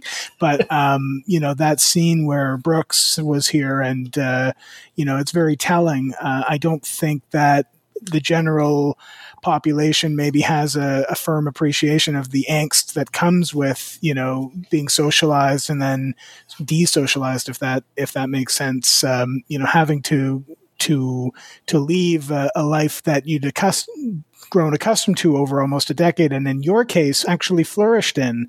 I think that must be quite difficult. Oh yeah, for sure. There was some fear, of course, that I wouldn't be able to, like, I could only do this in here. Like, I was going to find out that out there that I was the person I was when I went in, that it was only in prison that any of this stuff could exist.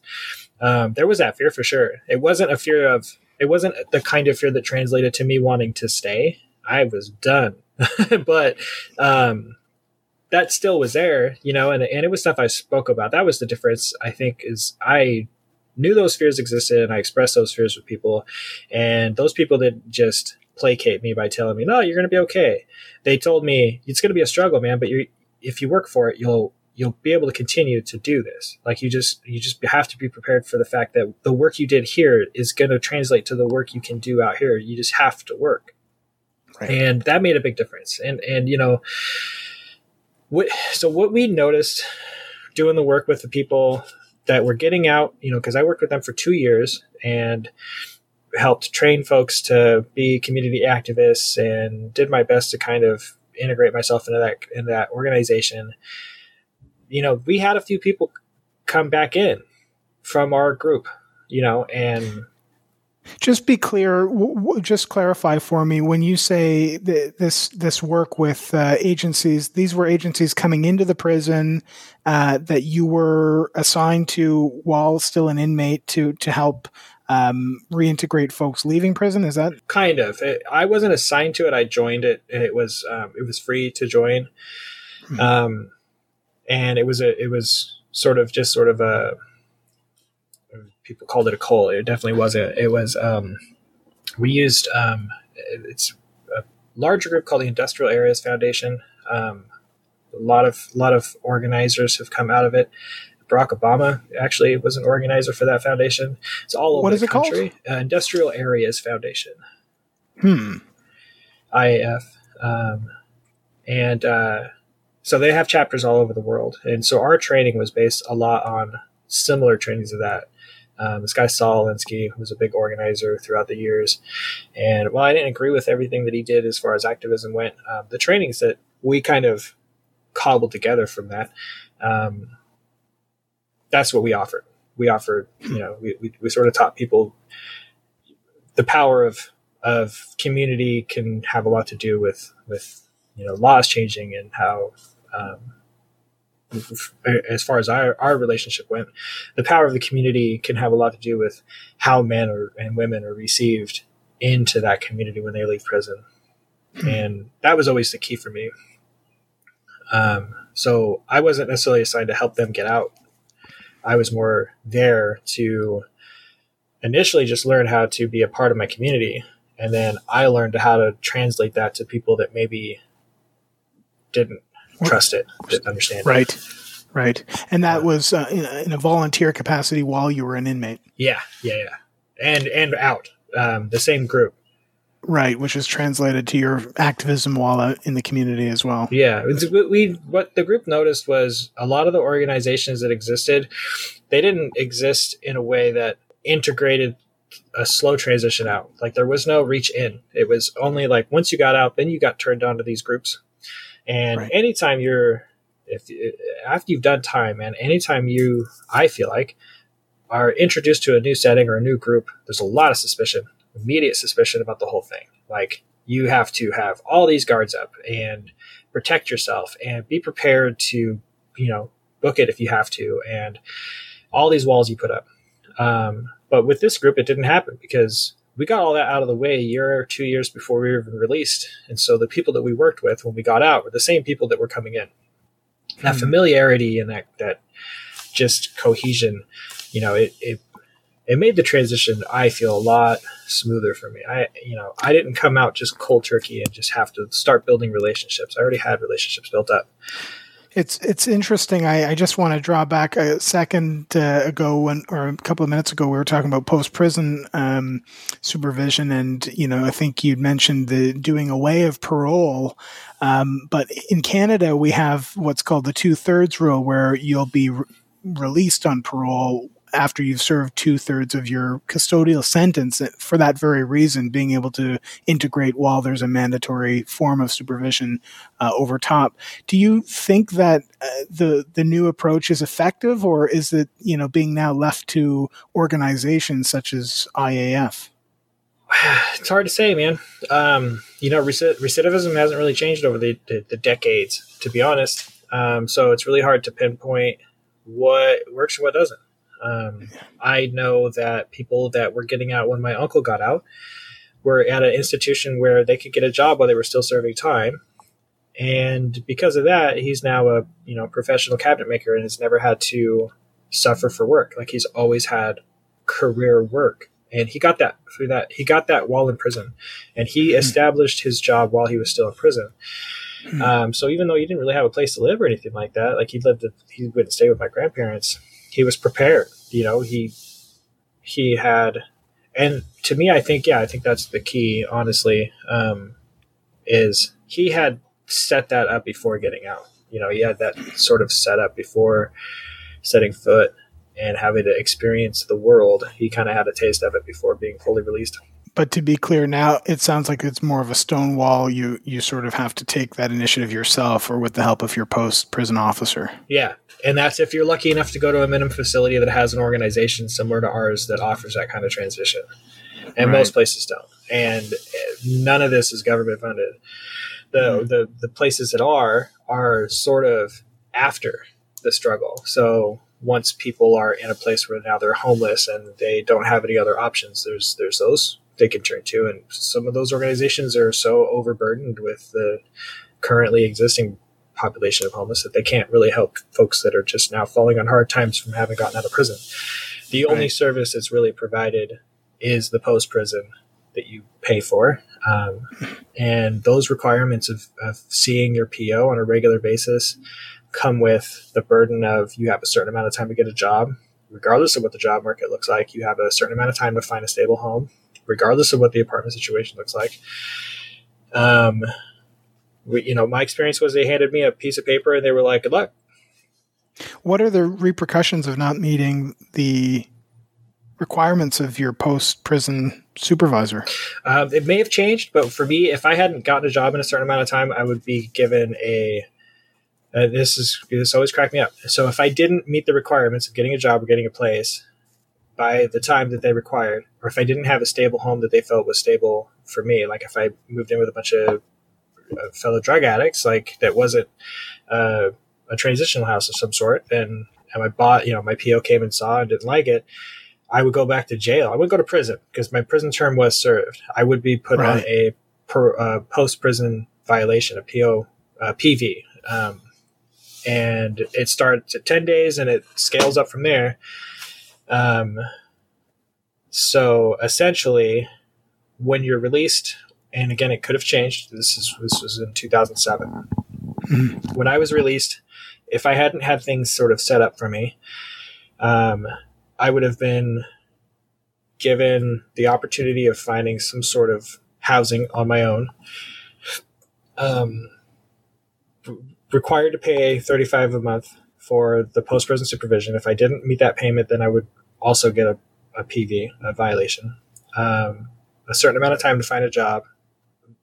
Whatever services were available through like our unemployment office. They weren't provided by the state in any way, specifically designed for people that have done time, which I think is also important.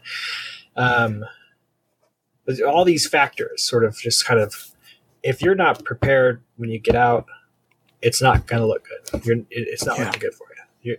The preparation really starts long before you're released. Yeah, and the preparation usually just means someone coming in and teaching how to sign up for Oregon Health Plan and how to sign up for food stamp benefits. Right.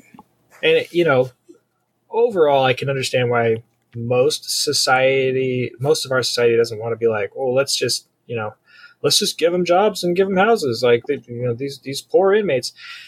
At the same time, the states and countries that seem to have lower recidivism and have a better success rate for people that get out are the ones that as a community come together to make sure that they're welcomed and not forgiven. Like, that's not the point, but just here's the opportunity for you to show me that you're a citizen, that you want to be.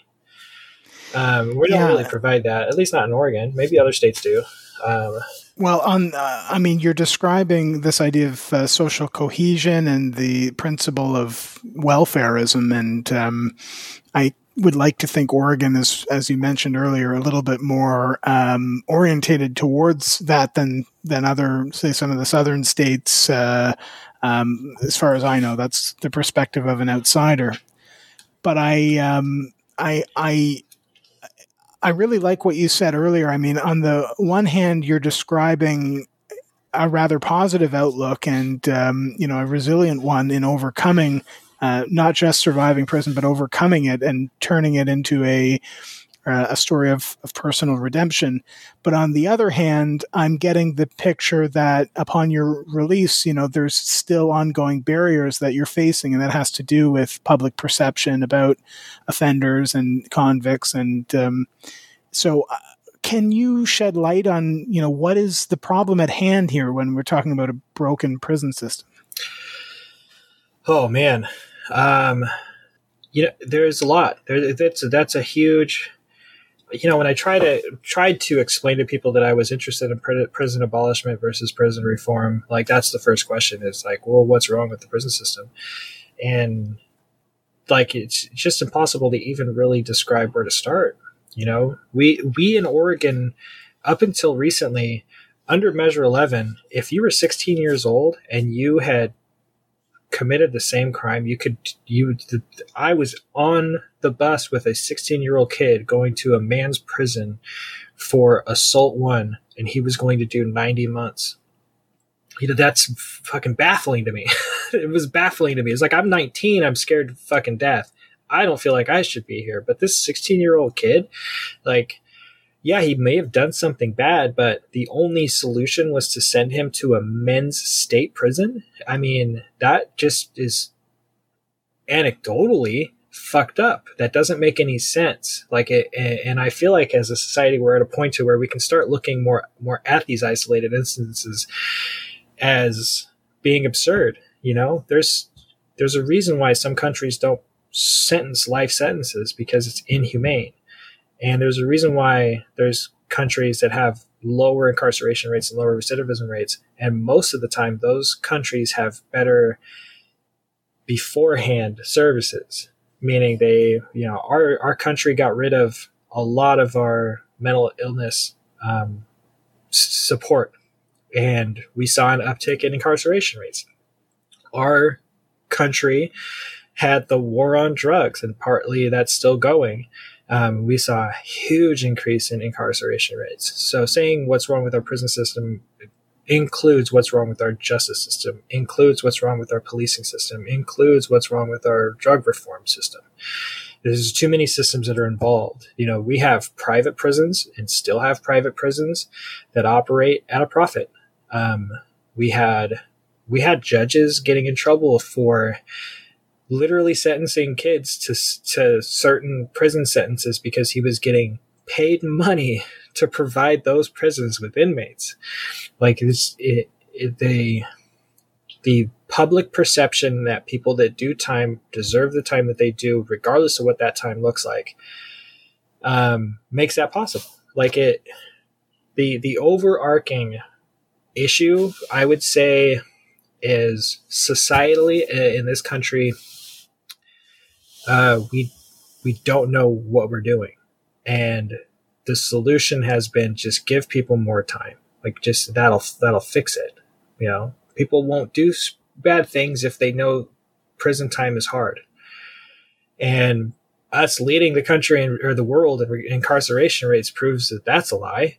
And again, looking at all the other subsystems that sort of incorporate around that, I don't know where to start. Like, I don't even know where to start to describe overall what's wrong. Defund police, maybe, but like, that's, how do you even sell that to people? Like, it didn't sell well.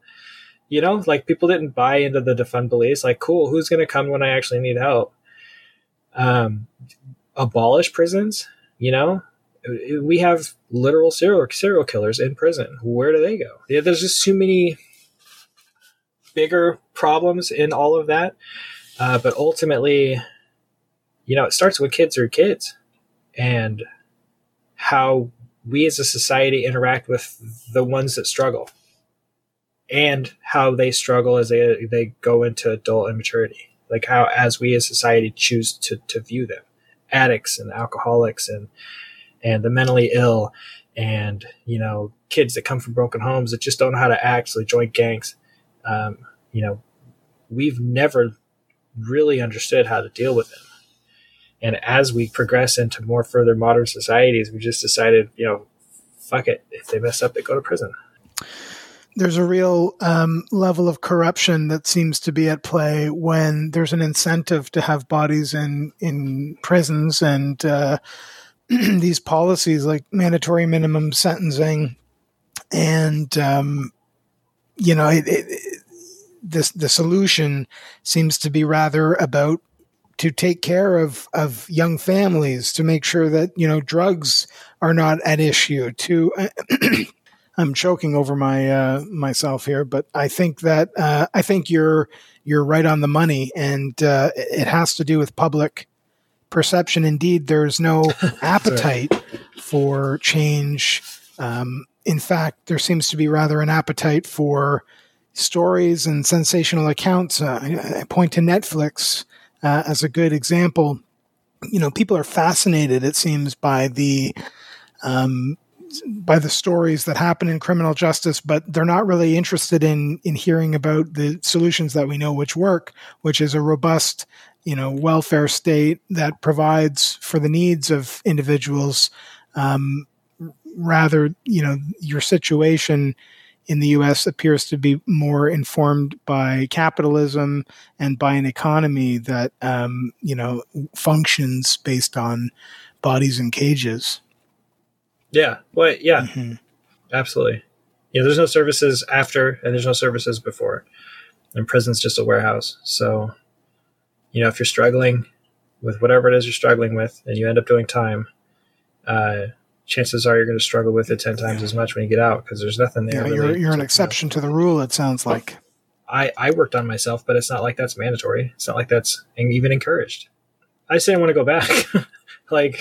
That's all. I just didn't want to go back. And then I found things. I stumbled into things. I was very lucky, very privileged in some of the things that I found,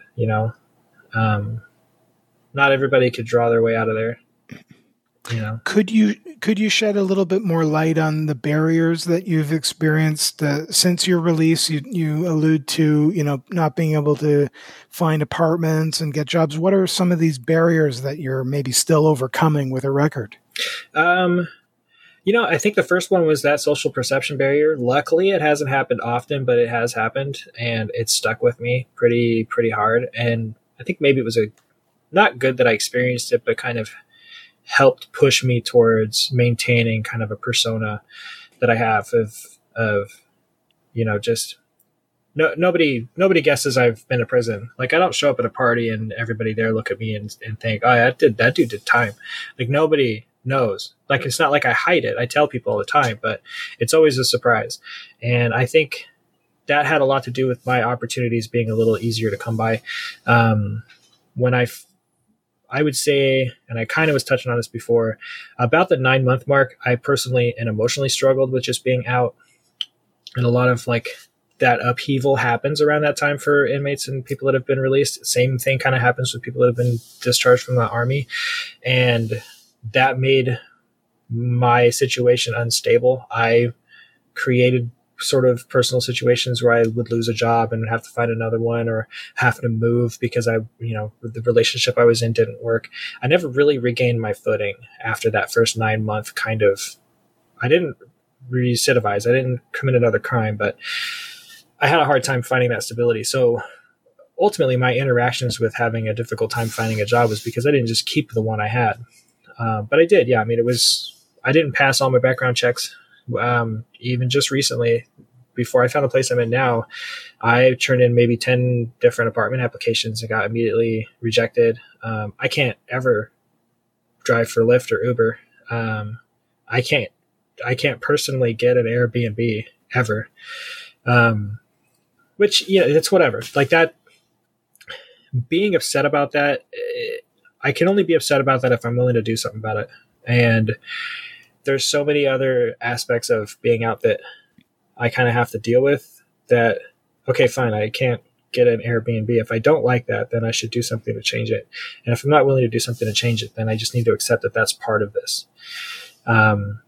So that's been my experience. Like it's not really been that bad, but I don't want to undersell it either. I've had people look at me differently once they find out I've done time. I used to have a cosplay group that I was really involved with, and there was a possibility I was going to go into children's hospitals and be able to, as a group, go in dressed up like a superhero for these kids. But some of those children's hospitals do background checks, and I just won't ever be able to be a part of that. That kind of stuff still hurts, but I guess it leaves this sort of lingering question then, at what point have you finished serving the time? Societally, never, ultimately, unless you do something really cool, we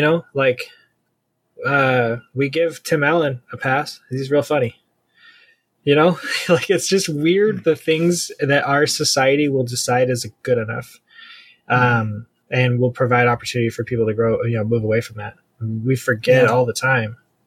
Certain celebrities have done prison time, or jail time or whatever. But personally, your neighbor, you find out your neighbor's just got out of prison for attempted murder, and it's like, well, oh shit, he must be violent. He must be dangerous. And a lot of the times what I've noticed is that the perception of the charge isn't usually what causes people that fear. It's the fact they've done prison time, ultimately, right, which is a bigger problem than I think people really put in perspective. Nobody would really care if I had told them that I got in trouble for some stuff, but never mentioned that I did prison time.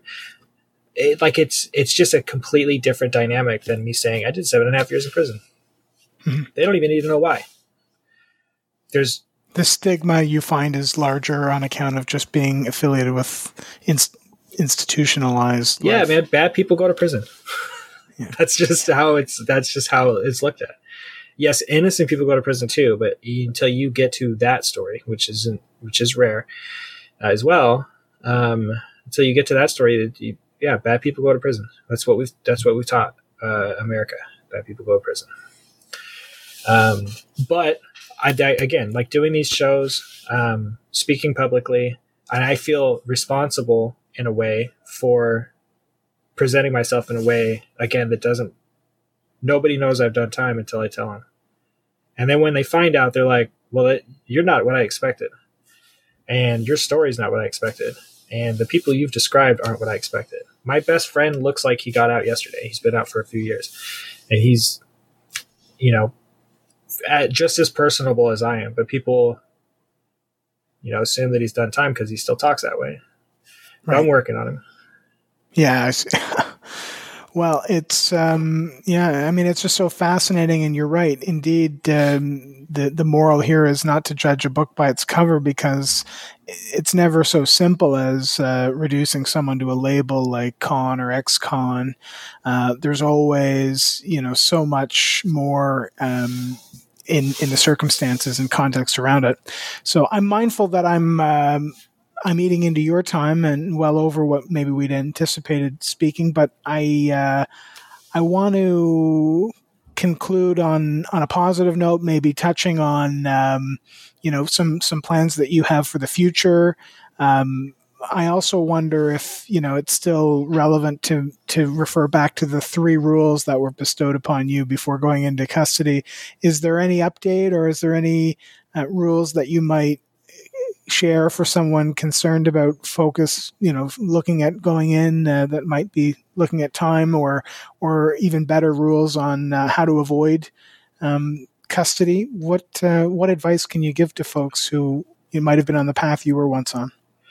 I mean, avoiding custody should seem pretty easy. Not saying that people don't go in for being innocent, but for the most part, if you limit your contact with police, then you drastically reduce the worry that you'll have to go into prison.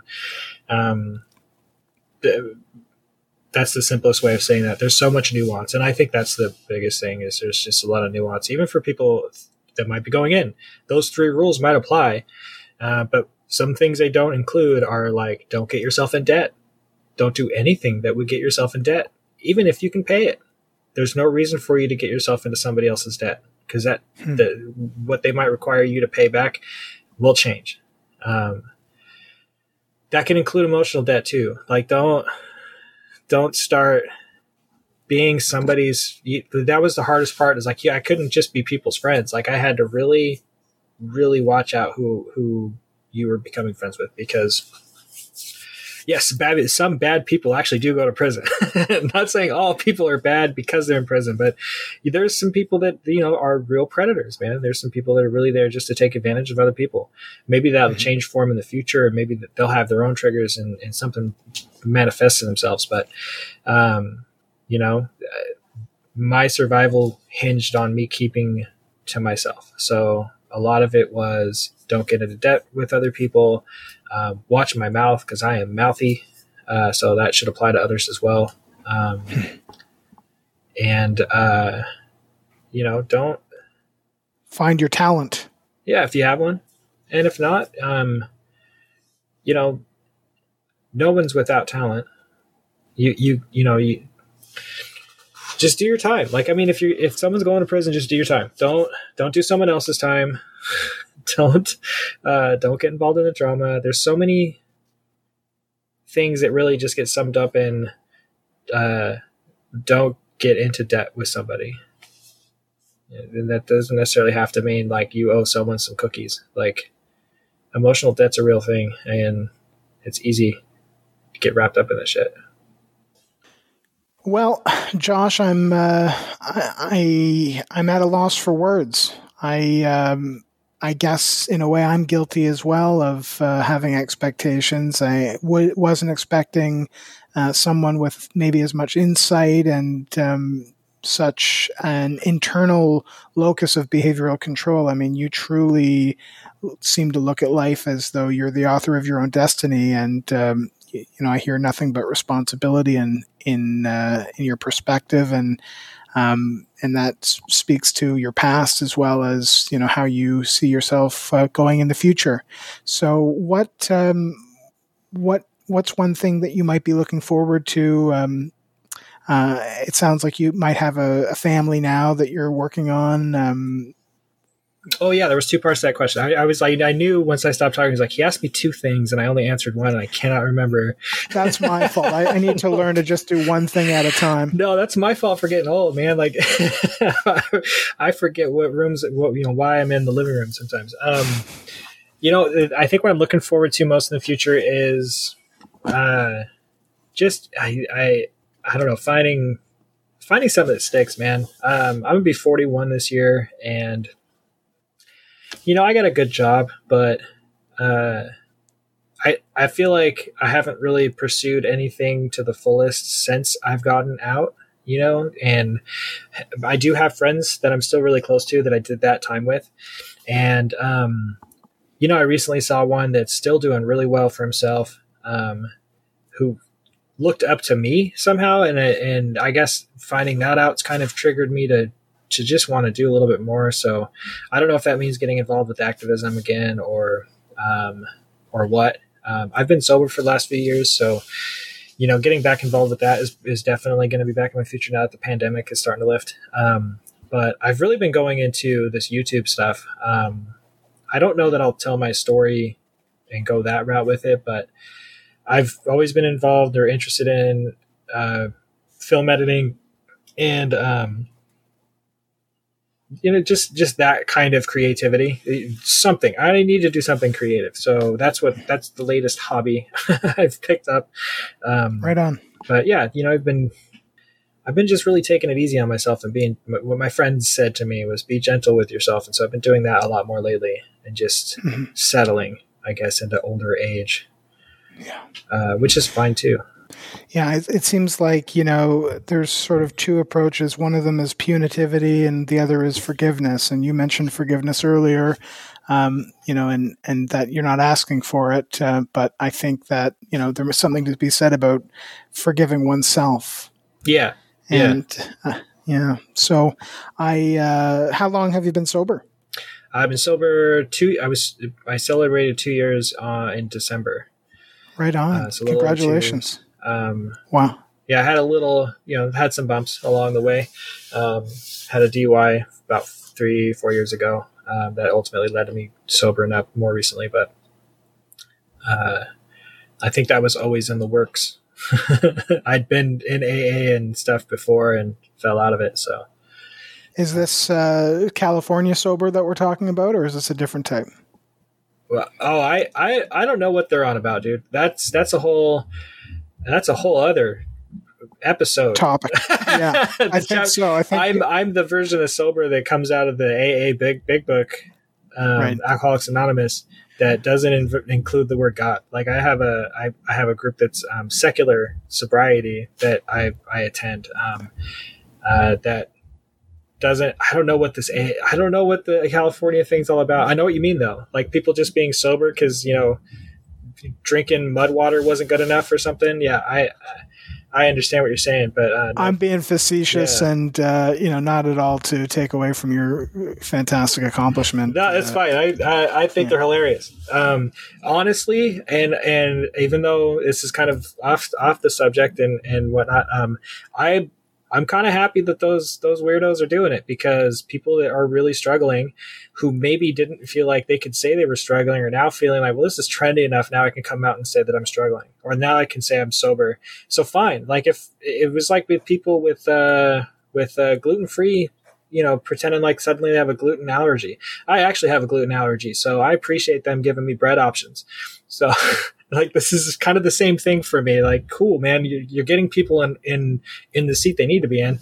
That's fine. Like, they're not taken away from it, but yeah, they're just a bunch of weirdos on Instagram and stuff, right? Is that, yeah, it was Demi Lovato that I'm referring to, that I heard talking about this on another podcast, but yeah, I mean, it's making its rounds in social media circles, I guess. California sobriety, whatever the hell that means. Yeah, that's fine. It reminds me of straight edge kids back in the 90s. Like, right. Yeah. I mean, at the end of the day, I think it's guiding the conversation in the right direction, about responsibility at the end of the day. And I also think it, is pertinent because it's sort of like what we're doing, and being able to have a tough conversation of the prison industrial complex in a way that's packaged for folks who otherwise wouldn't know anything about it, to maybe contend with ideas that may not be prison abolitionism, but certainly could lead to reform.